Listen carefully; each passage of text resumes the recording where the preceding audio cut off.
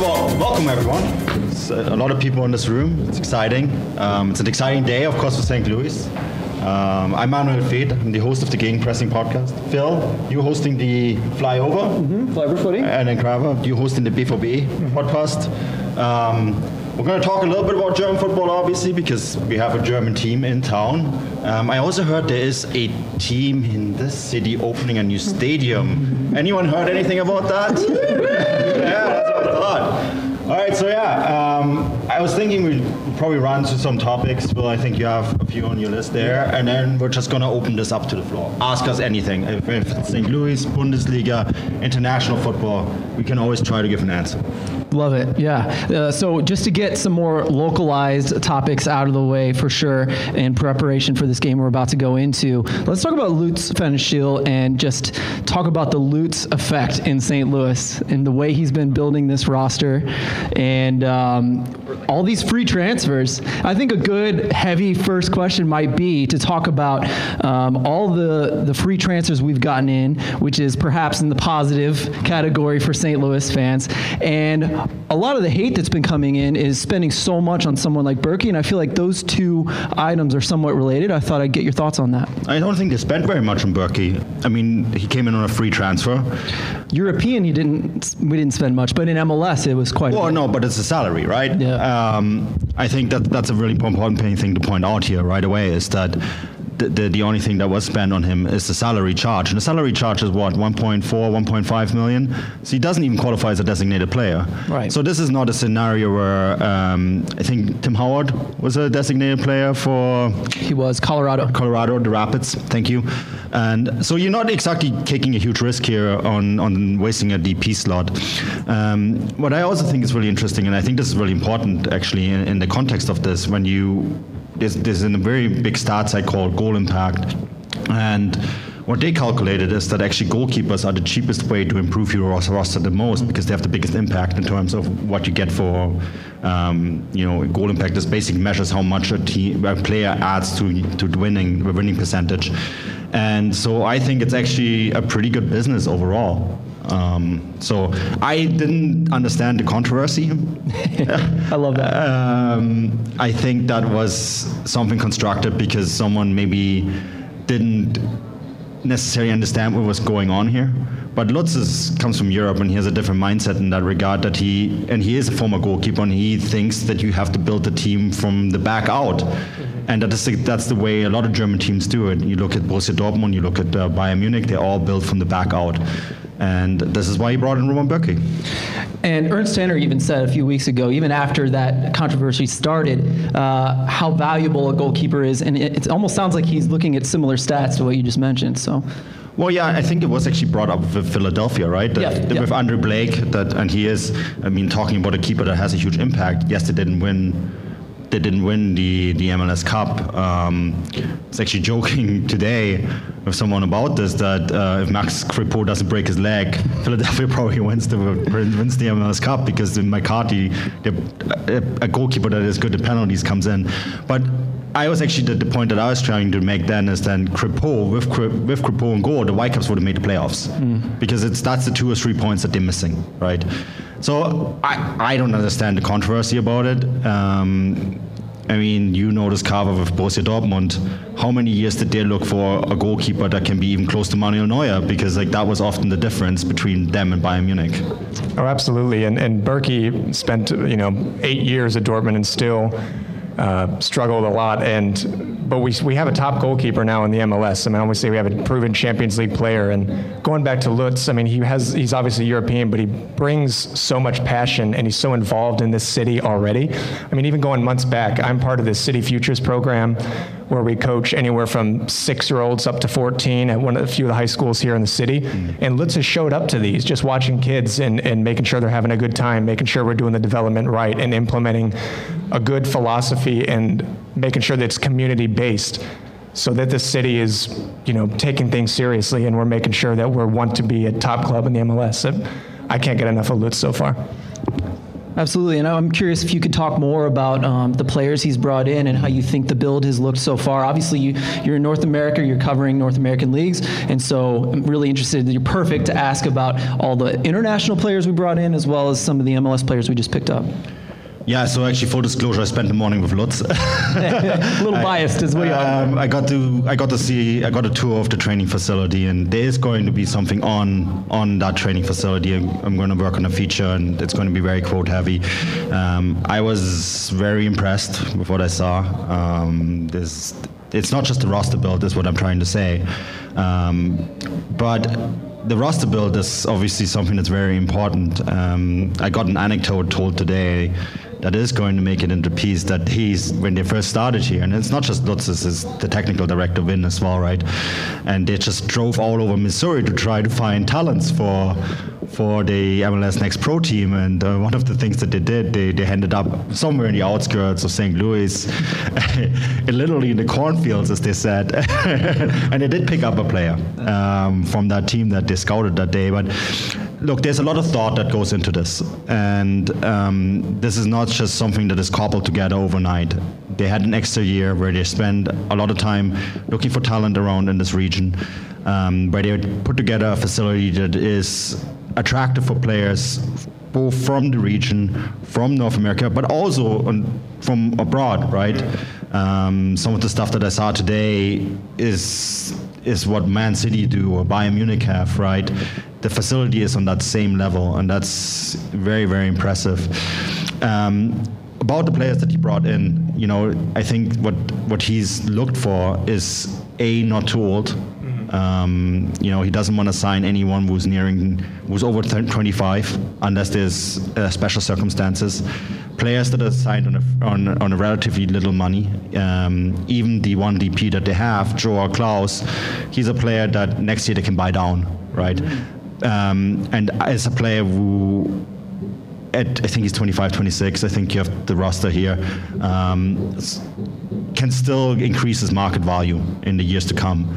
And so that's mostly what you're looking for, right? And Nicolas Giorgini is another one who they actually didn't think was available. They were surprised that he was available, and when he was available, they did actually have to change a little bit the way they were going through the draft. But that's a great pickup. He's a player who has been part of the U.S. national team in the past, who has a pedigree in Europe, and is looking to repair his career and is now coming to a team that he really wanted to go to. And I think that's the sort of pickups that you will see. And he's done that in Hoffenheim as well, where he worked with Ernst Tanner, and you always seen what Ernst Tanner has done with Philadelphia. And I think you will see a lot of the similarities here. I think two players that we haven't seen, I'm going on my experience here, but the two players that I haven't seen enough of, we saw a lot of them with City too, so we kind of have an idea of what they're going to look like. People like Ostrak and, pardon me, Berkey, of course, we got to see here. But I'm really curious about Edouard Leuven and the one we haven't seen yet, Rasmus Alm, who isn't signed until January. You corrected us the other day on Twitter. But can you tell us about those two? Well, so I don't know much about Sweden. Same, yeah. I've been told that there was a couple teams in Germany and one team in Belgium that also wanted him. He's known him personally, and that's how he was able to get him. I've been told he's very fast, very good player. So I can't say more than that. I'm just quoting. Leuven is an interesting one because Leuven was a player who was with the German youth setups, the national team youth setups. Has a Russian passport as well, right? So a really interesting background there.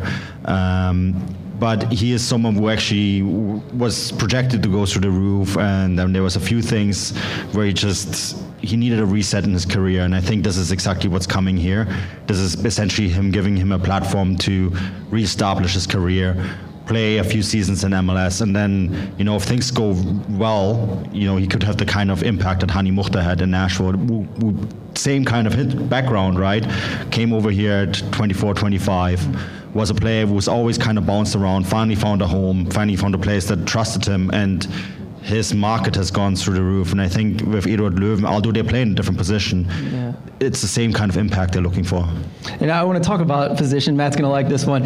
He was labeled as a 6. We play with, typically with a, what's the word I'm looking for? A dual pivot, pardon me. And so I'm curious what he might need next to him? Like, we have a big hole at center mid and right back. Maybe you can comment on that as well. But what will we see in Leuven as far as this style of play? Yeah, he's more defensive minded, but he can move the ball really quickly through midfield, right? So I don't know what they're planning to do next to him. I mean, they could also. I think the big focus now is on domestics. I know that they don't know yet what they're doing next. I know that in terms of right back, there was options at the draft that fell through at the last moment. So they basically had to go back to the drawing board. But they want someone young. And I think for a lot of the positions, they want someone young. And you have to also see that it could be someone from the MLS Next Pro team coming in, right? That depends on certain players maybe getting a green card, being allowed to stay here. Yeah. You don't want to waste one of your 3 left international spots on one of those players. So, yeah, it's going to be interesting what to do there. I don't know. If I knew, I would tell you guys. We break some news right here in this room. But yeah, you mentioned the 3 international slots, and last time we spoke, no plans for that per se, but you want to protect yourself in the draft by having that option, it sounded like. Yeah, and I think it's also a nice option to trade away later on, right? So it's not a wasted purchase. No, of course not. And they only paid 150,000 general allocation money, GAM dollars, or GABA bucks.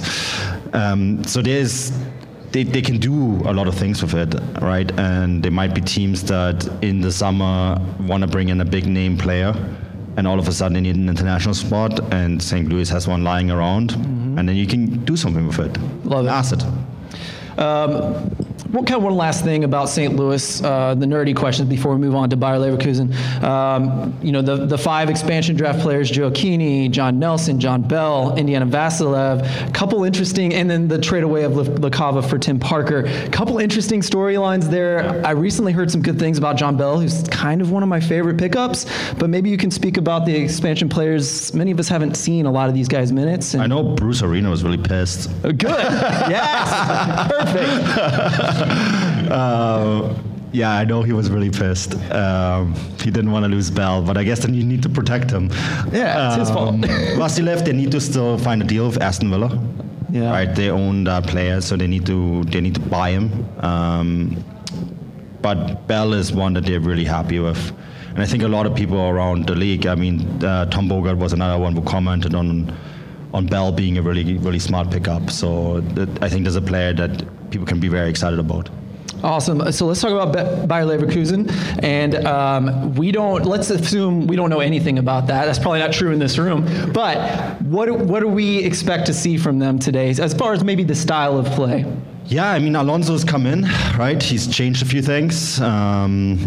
He's finally picked up some wins, 3 in a row now, and I think that's the point that you see them make quite a lot. That they're 4 points from the relegation zone, but you know this Carver, they're also only 5 points from a European spot. It can go really quickly right now in the Bundesliga, and Alonso, I think, is finally, when I talked to him this week, I guess it's not really the weekend, but you got the sense that he's finally getting a handle on this team. And one of the big issues Leverkusen's had all season long is that it's a very mixed group with different nationalities and characters. That can be great, but it can also be bad, because like that mix, sometimes when you have too many cliques in the dressing room, means that not everyone always pulls at the same strings. And I think that's what ultimately did in Gerardo Sione, who they really liked as a manager. They still highly respect him. Everyone I talked to at Leverkusen said like they really regret having to fire him. And he will land on his feet. He will get another job in the Bundesliga. But they felt, because the way the group was put together, and maybe they made the mistake of not moving 1 or 2 players on in the summer. That happens, right? They felt that it just wasn't possible for Sione to reset the chemistry. And I think that Javi Alonso coming in as a fresh face, with a little bit of a different playing philosophy, the Spanish playing philosophy, right? Gives them maybe a little bit of a reset. And I'm pretty sure also that they're going to do a few things in the January window. Ship out some of the players that they hung on wrongly in the summer, and then move them on. And now that they're only 5 points away from a Europa League spot, they're in a very different position, because now you can sell a player on saying, hey, look, we could still make Europe. And then you're, as a club, in a very different position of buying players, right? Do you think Schick is going to be one of those players that they potentially offload? Oh man, they could have gotten 70 million euros for him in the summer. I was going to say, yeah. The arrow's pointing down on the transfer market. That's usually bad. The arrow points down, that's usually a bad sign. I mean, what do you think, Carver? Should they have moved him on? In the summer, yes, I absolutely agree with that, yeah. Do you think Dortmund should have bought him? I do. Yeah, I See, mean, we're talking about Dortmund after all. yeah. See what I did there? No, let's. I think some of the players, obviously, Schick stood out. I unfortunately for you, I listened to the Total Soccer Show from July, and so it was all your predictions. Uh-oh. And now we're halfway through a season, and I have some receipts for some of your comments. Damn it. I mean, I didn't know there was receipts. Should have never agreed to this. but you liked Bayer in the offseason. Yeah. You really thought they were returning a lot of players, that they were going to do well. It didn't go so well, but I think one of my favorite players, as you mentioned, Schick versus Hložek. Adam Hložek, I apologize for the pronunciation. Oh, that's actually bang on. Okay, good. So, the two really interesting players. I love the confusion that people think they're going to be the same because they're both Czech. Obviously, that's not the case. Same nationality means same player, right? Yeah, right. I think so. I think all the Americans in German are the same. Okay. So, in Germany, pardon me. But will we see him today? Do you think he's not at the World Cup? So maybe we might get. So we're not going to see Schick. He didn't travel. Pardon me, but Hložek is playing. Yeah. Wonderful. It sounds like a really cool player. They brought 16 players, and all 16 players are playing. Awesome. I've got the list somewhere. Maybe Johannes, you have the list? Typical. You bring a sidekick and he doesn't have anything on him. I think the 16, what we've been told, 16 players have come on the trip and all 16 of them will play. And Schick isn't one of them. But I think the only exception is Veth. He's not going to play. He's here, but he's not playing because he's just started contact training. He's come back from a very, very bad ACL injury, right? He looks great. I spoke to him yesterday. But he's not at a level yet where they're comfortable playing him, which is fair enough. Yeah, I think Americans, I watch a lot of Bundesliga, and so the Bundesliga seems like a very athletic league. Speed seems to be very valuable. You know, Frimpong and Diaby are two of my favorite players. They're two of the fastest players on that team. So outside of athleticism, outside of pressing, that we kind of tend to expect that out of any Bundesliga club, anything we might expect as far as tactics for Bayer today when they play? I'm kind of curious about that myself. So by the time this, if you listen back to it, obviously, then this will be already out in the Substack. But I am doing a thoughts piece on this game, and it's going to come out in the final whistle. And I'm kind of interested to see myself, because the nice thing of sitting in the press box is that you have that really nice perspective from the top, right? You really get a really good idea of how the teams line up and what it actually looks like tactically. I've seen Bayer Leverkusen on TV under Alonso. I have not seen them live yet under Alonso, and this is my first time seeing them live. So this is kind of a thing where I want to be careful of my assessment because just read my Substack. I like that. That's good. It will be on there. I just want to really see what it looks actually like when you have the full perspective of the entire pitch, because you see things off the ball that you usually don't notice on TV, right? The camera always follows the ball, and I always like this perspective. You like to see what the center backs are doing, what the double pivot is doing. Is a single pivot? Is a double pivot? What are the right backs? How are they moving? The left backs? How are they moving? Right? What is the attack doing? So I'm really curious about that today, and really looking forward to what Alonso ball actually looks like in person. I love that, and it shows how lucky we are in St. Louis to have such a world-class club coming to St. Louis for this game. We get to see them in person. You're a well-traveled soccer journalist, and you're excited to watch this team live, so that's awesome. I'm actually excited about anything that's happening today. I mean, first of all, we have a great crowd here, right? There's a great crowd outside, the St. Louligans, right? Mm-hmm. I think the stadium is amazing. We were lucky enough to see it yesterday. It's a beautiful facility. It's a perfect size. I talked to some of the Bayer guys, and they were saying that's the best thing you can do for a market like this. You know, when you go to some of the smaller markets in Germany, it's the same thing. Their stadiums are 25 to 30,000 people, you know, and they're sometimes the most difficult places to play. You look at Union Berlin and how good they have been this year. And they play in one of the smaller facilities. Just before this fall, I went to Freiburg and I wrote a long story on them and how well they have done this season. They're second in the Bundesliga, of course, right? And their facility is a lot like this.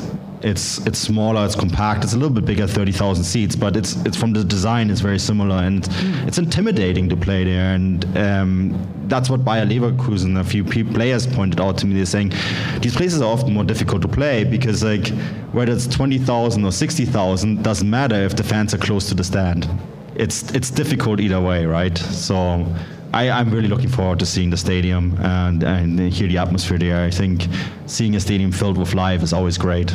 Yeah, and we hear Lutz saying how we want people to see the arch and tremble with fear with the amount of energy they're going to have to exert to play our team. So that all definitely plays into it. I love hearing that from you. Yeah, let's stay zoomed out. I'm curious, Bayer Leverkusen, we've heard about rumors about Aaron Hurd and how he possibly could go over there, perhaps a relationship. So the city of Bayer, the city of St. Louis. Leverkusen. Or sorry, I'm so sorry. Yeah, Bayer's the company. Leverkusen, pardon me. But yeah, Bayer's plays an integral role in both cities, Leverkusen and St. Louis. And so, yeah, can you compare the two? And then we'll have maybe one more question after that. Yeah, so Leverkusen is a very different place than St. Louis, right? Leverkusen was literally founded by the company. There was just a tiny little harbor on the River Rhine there, and then the founder of the Bayer company decided this is a great place to put a factory, and then the town kind of grew around it. This is the industrialization in Germany. So I guess that's maybe one parallel to St. Louis. I know the Mississippi plays a really big role here, right? This is the heartland, industrial heartland of America. I think the slogan "Heartland against Deutschland" is a good one. Just walking around the city, I think you see a lot of old money here, which is maybe a little bit different than Leverkusen, right? Where, you know, it's more of a city of progress and like technology and so on. But you do have that connection with the Bayer company, and you do have the connection with industrialists. And I think it makes sense for Leverkusen to be here and to build a relationship with this club, because obviously you also have the Bayer Leverkusen. I think it's the Science Crop headquarters are here. Yeah. You now have a direct flight from Frankfurt to St. Louis, which is huge, right? So I hope lots of you are going over there to watch Bundesliga games. Yeah. make sure of that. So make use of that connection. I think it's great. Yeah. Oh, we should just stop there and do some questions. Anyone want to come up and ask a question? We have, in fact, my mic will be fine for that, right? No pressure, and by that I mean all the pressure. Get up here. Is there any receipts? Who else listened to that podcast? If no one has a question, Josh Sargent and Tim Ream. I don't know if you have thoughts about that. St. Louis boys making the World Cup. Yeah, I've been told there's no Premier League questions on this podcast. Oh. That's fair. No, I'm serious. Josh has improved massively, right? And Tim deserves this. He really does. All right, I guess I'll break the ice. I have two questions. So I have a question for the St. Louis guys and then for Manu. So for St. Louis, we have a pretty well-established academy here, Gallagher, right? I haven't seen I don't know if you guys know if there's any sort of connection with the club here and with Gallagher, if there's any type of relationship there, because they've sent a lot of players out to Europe. I know Utrecht, and for example, in the past. So it seems like that would be a good integration. And then for Manu, I've just been looking at the Bundesliga schedule and what things look like after the World Cup.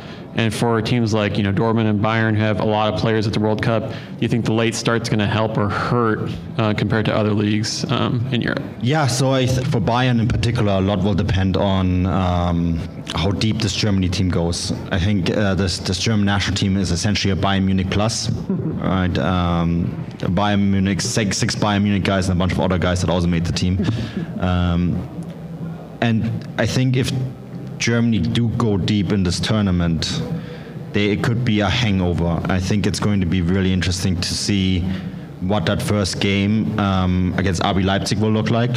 Right, RB Leipzig is the emerging team, and I could see Leipzig closing that gap really quickly. Leipzig sucks for the players, but for the team it's actually great news. Nkunku out, Timo Werner out. Those two guys will be fit come that match January 20th, right?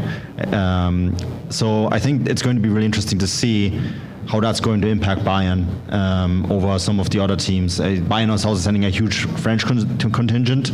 So it's really interesting. We've never really been in this situation before. We had World Cup hangovers at the start of seasons. And Bayern Munich usually have a hangover at the start of the season anyways. They did this year. They did last year. And what if they have another hangover and all of a sudden Leipzig wins 5-6 games? You know what? I try to be as neutral as possible. I would love that. I think Johannes over there from the DFL would love that. He's nodding. Yeah, it would make all our lives a lot easier. Maybe not great for the Bayern fans, sorry, but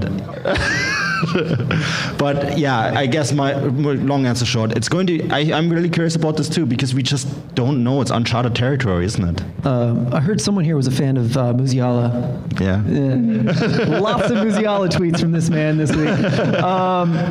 About St. Louis Scott Gallagher, yes. A massive academy. That's where Tim Ream came from, Josh Sargent came from. There's a picture of them when they were both like probably 8 or something that came out this week. Really amazing to see Josh Sargent as a young kid, little ginger with freckles and red hair. It's perfect. But no, it's a bit of a loaded question, but let's just say that Dale Schilly used to be the head of the academy at St. Louis Scott Gallagher, and he now works for City. And so if we thought that was going to be a bit of a troublesome situation, stealing players, for instance, came out a little bit, about a year ago, now I think it's simmered down, and I think there's going to be a official and unofficial working together or not. You know what I mean? There's going to be some pull and some push and pull there, but I do think it's peaceful now, and I think that's good for St. Louis in general. So I look forward to it. Yeah, to piggyback off that, I'm also curious to see the relationship between Gallagher and the academy. I've seen them play against each other at Lou Fuse, but I noticed talking to coaches over the past few years around the St. Louis area, I mean, everyone is constantly talking about how competitive it is at every single level. I mean, even at like 7 years old. And just like he was saying about teams trying to steal players from different teams as well. I mean, it's a very competitive market at the moment, so I'm curious to see which ones are going to gel and which ones are going to become, I guess, rivals. Rising water, right? Any other questions? We only get this guy, this is it, probably. Yeah, Matt. So a lot of people in St. Louis may not have been as familiar with you before you started breaking every single player rumor signing. Not every single one. Just about every single one that we had up until a few months ago. Let's be honest. So of the ones that you did break, knowing the style of play that Lutz may like to run, who would you say that who piqued your interest the most? Maybe like a player or two that you were really early on the rumor train. You knew they were being signed and you were like, oh yeah, this is the guy who I want to follow him. Ostruck. Yeah. Ostruck. Exactly. 100%. I know Köln are still pretty peeved about this one. I know that Bayern Munich wanted to get him for their academy possibly as well. He's a great player. I think he's not going to be here long, sadly. So if you're buying shirts, don't put his name on the back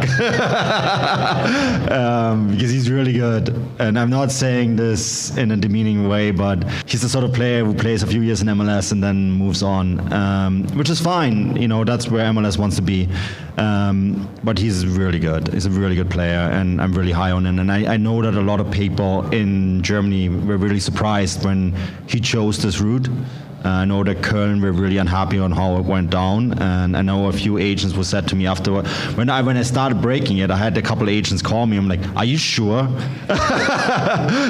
It's because he could sign at this and this club. And I'm like, "Well, he's just signed for St. Louis. Like I wouldn't put it out there." And then lo and behold, they got confirmed, right? And the agents were like, "How did Lutz do this?" And I guess he came up with a good plan and showed the player a development path, and here we are. So now it's, I guess, up to the player to walk that path, but I think I'm really excited to see him play. Another DP. I'm going to talk a little bit, ask you about a situation close to your heart, the Canadian national team in the World Cup. I know, just to get a level of the excitement in Canada for their appearance, and how is Alphonso Davies doing currently with his injury? Yeah, so it's a great question. I start with Fonzie because I actually did speak to Fonzie last week as part of our roundtable, and he seemed very happy with the way his injury was going at the time. He said that, at that point he still had pain, but he's getting to a point where he was very confident that he would reach 100% fitness by the time the tournament comes around.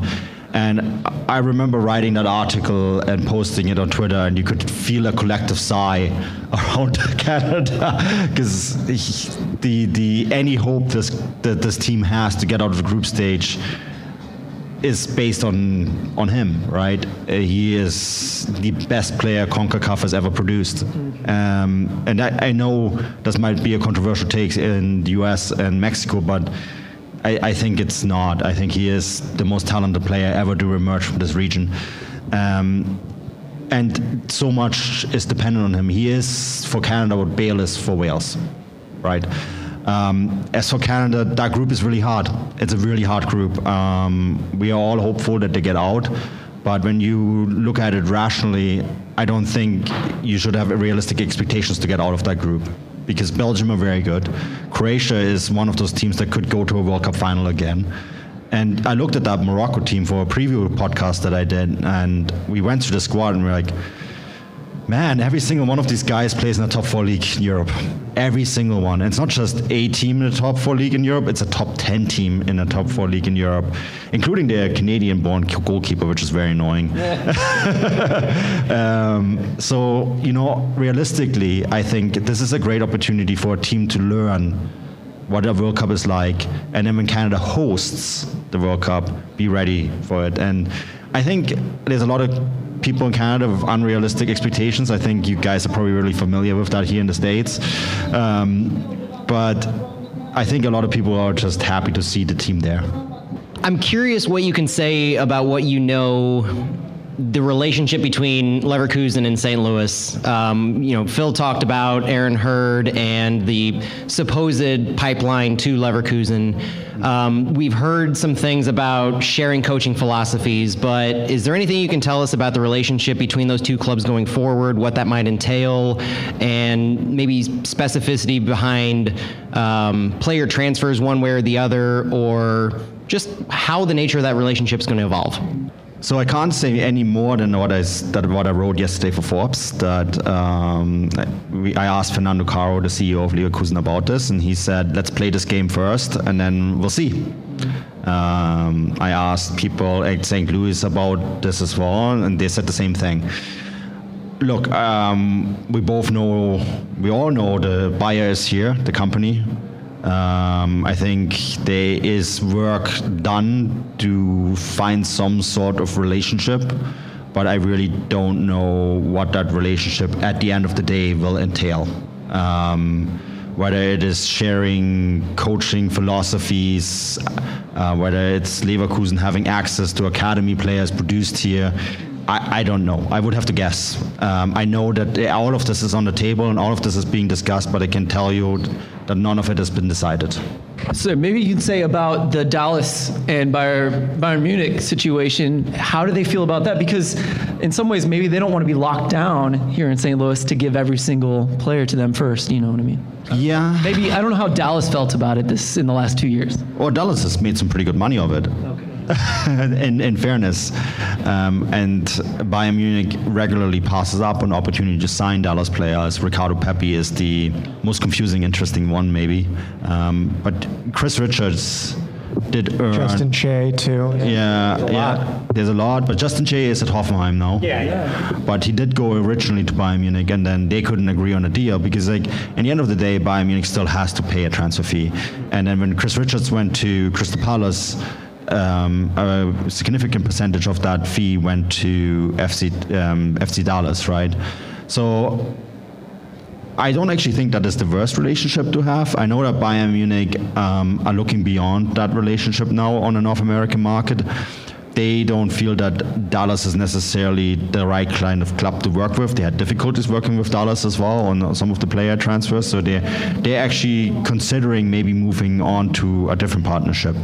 But Leverkusen, I don't know. I don't know whether that's the blueprint for them or whether they just want to work in terms of exchanging ideas on the academy level. I guess, to be quite frank with you, I don't think they know themselves yet. Yeah. And I think there's something is going to happen because it makes sense. Why wouldn't it? But I really don't know what.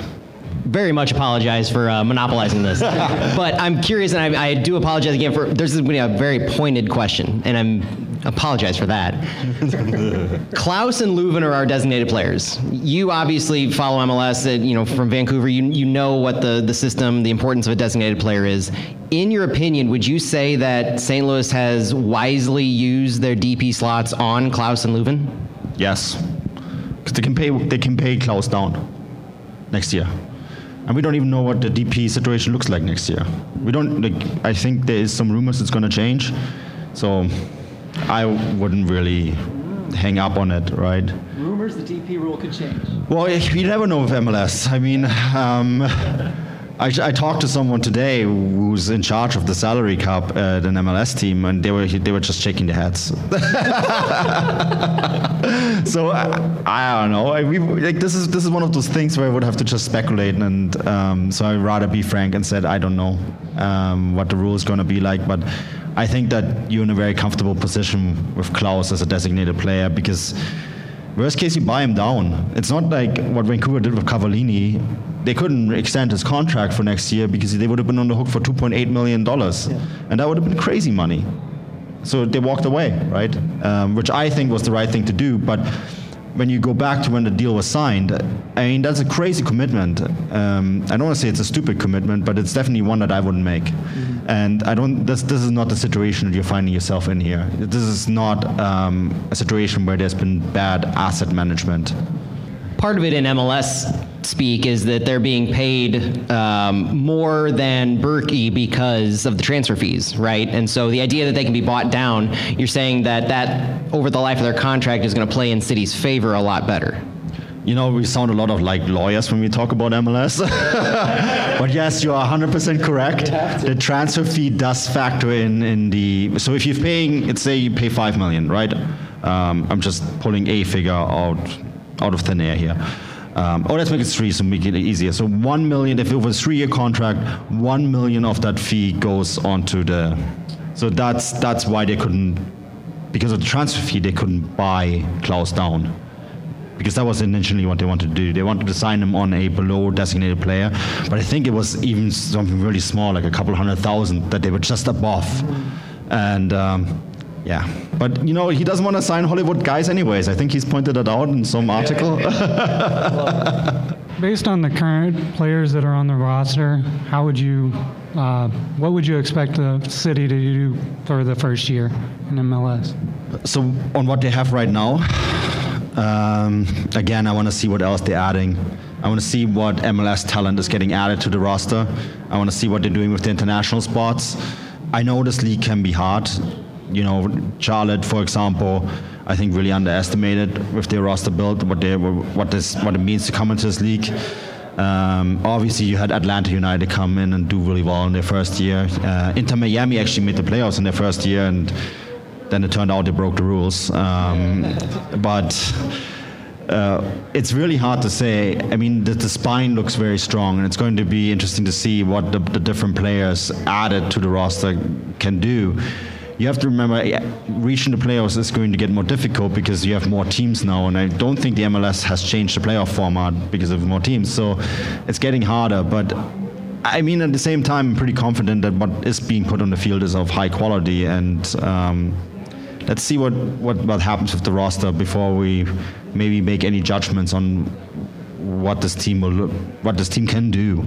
I think at least Lutz has mentioned a few times in the last few weeks too that he's really looking for specific players that have the right mentality and have good attitudes and have high work rates too. So I think we're trying to implement that core identity into the squad of having players that want to work for each other. And as you Manuel mentioned before, that we have a good spine in the team and we're doing a good job of building from the back there. So I'm very excited to see what else we can add to the squad here. I had 2 quick questions here. The first would be, this is more Bundesliga. Where do you see the relegation battle being this year? Obviously, Schalke's been rough. Bochum's starting to show some fight again. A lot of those teams, Hertha looks much better than they did last year. They're competent, at least.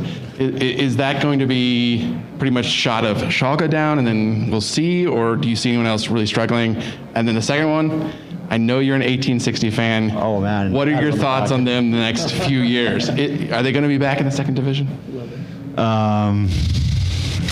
I'm a reluctant 1860 fan. I wish, you know how I became an 1860 fan?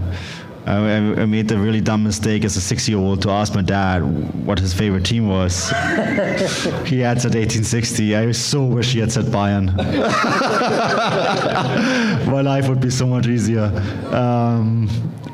No, look, 1860 is a great club. They play in a fantastic stadium. It's a decrepit old stadium, but we love it dearly. It's a great atmosphere. We pack 20,000 people into the stadium every match day, no matter if it rains, snows, doesn't matter. This place doesn't have a roof for most of the. It's a concrete bowl. It's going to finally get renovated, but it's an ugly, beautiful stadium. I love it dearly, and when I do go home, I don't report on 1860 because it's not something I can do. This season started very promising, and the last few match days have gone really badly. I think the best news is that there's a break.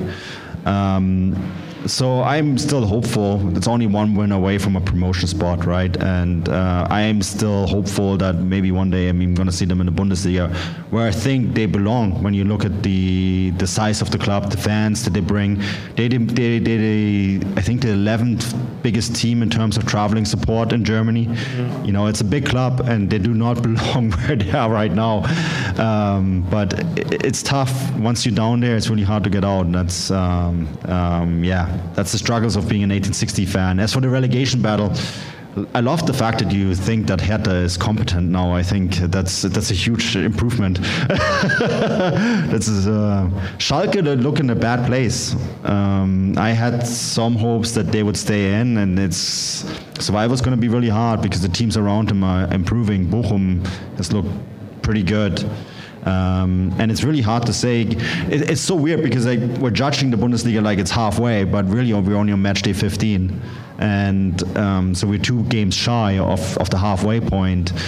And then you have this huge break now where for 2 months these teams are going to basically go back to the drawing board. So I think it's really hard to say what's going to happen, what Schalke are going to do. I think Thomas Reis is a very competent manager. He did turn things around with Bochum. I think he played really good football with a Bochum side that should have been by rights relegated last year, right? So I think there's time to turn around, but it's going to be very hard. And as for who else is going to come in there, it's anyone really, from Augsburg, Hertha, all these teams, some surprise team, someone who thinks they're safe now. Could just slip down. As I said, Leverkusen are 4 points from a relegation spot and 5 points from Europe. It's tight. Anything can happen. Hi guys, this might be a bit off topic, but I'm sure you've seen Welcome to Wrexham, and if you have and know about it, do you think it's a good thing, bad thing? Is it a one-off, or is it a trend that's just starting? I have not watched it, but I think Ryan Reynolds should focus on teams closer to Vancouver. There you go. They cost too much. That's the problem. No. There's 2 struggling teams in Vancouver that are crying out for help. I would love if he brought back the Ottawa Fire, though, or the Ottawa Fury. Pardon me, Fury. Yeah, that's funny. I mean, I think that kind of TV sells. I mean, it helps that he's the star and then the other guy's a star. But yeah, it's good. Sunderland Till I Die had no stars, and it was incredible. It was similar, right? So I think it's just good TV. If you got the money to produce a good product, you can make some headway. And also, it's Ryan Reynolds. I know, exactly. Easy. That was an easy one. We should probably close up, though. Thank you guys so much for coming out. I want to say thank you because we're part of your first. This is a historical day, so we're part of that. I love that. Manuel, Veth, I cannot thank you enough for speaking to us. Thank you for having me. And I really hope you enjoyed our city. I loved it. So far, it's been great. I love the Ark. I didn't die in it. It's great. Yeah, that's true. No, it's been great. You guys have been very welcoming. The city of St. Louis has been awesome. I also want to thank Schlafly. I've been here yesterday. They were really welcoming too. Made us try a bunch of beers. It's a great brewery. So if you're in St. Louis, come check it out. German approved? German approved. There we go. All right, everybody. Have a good game day.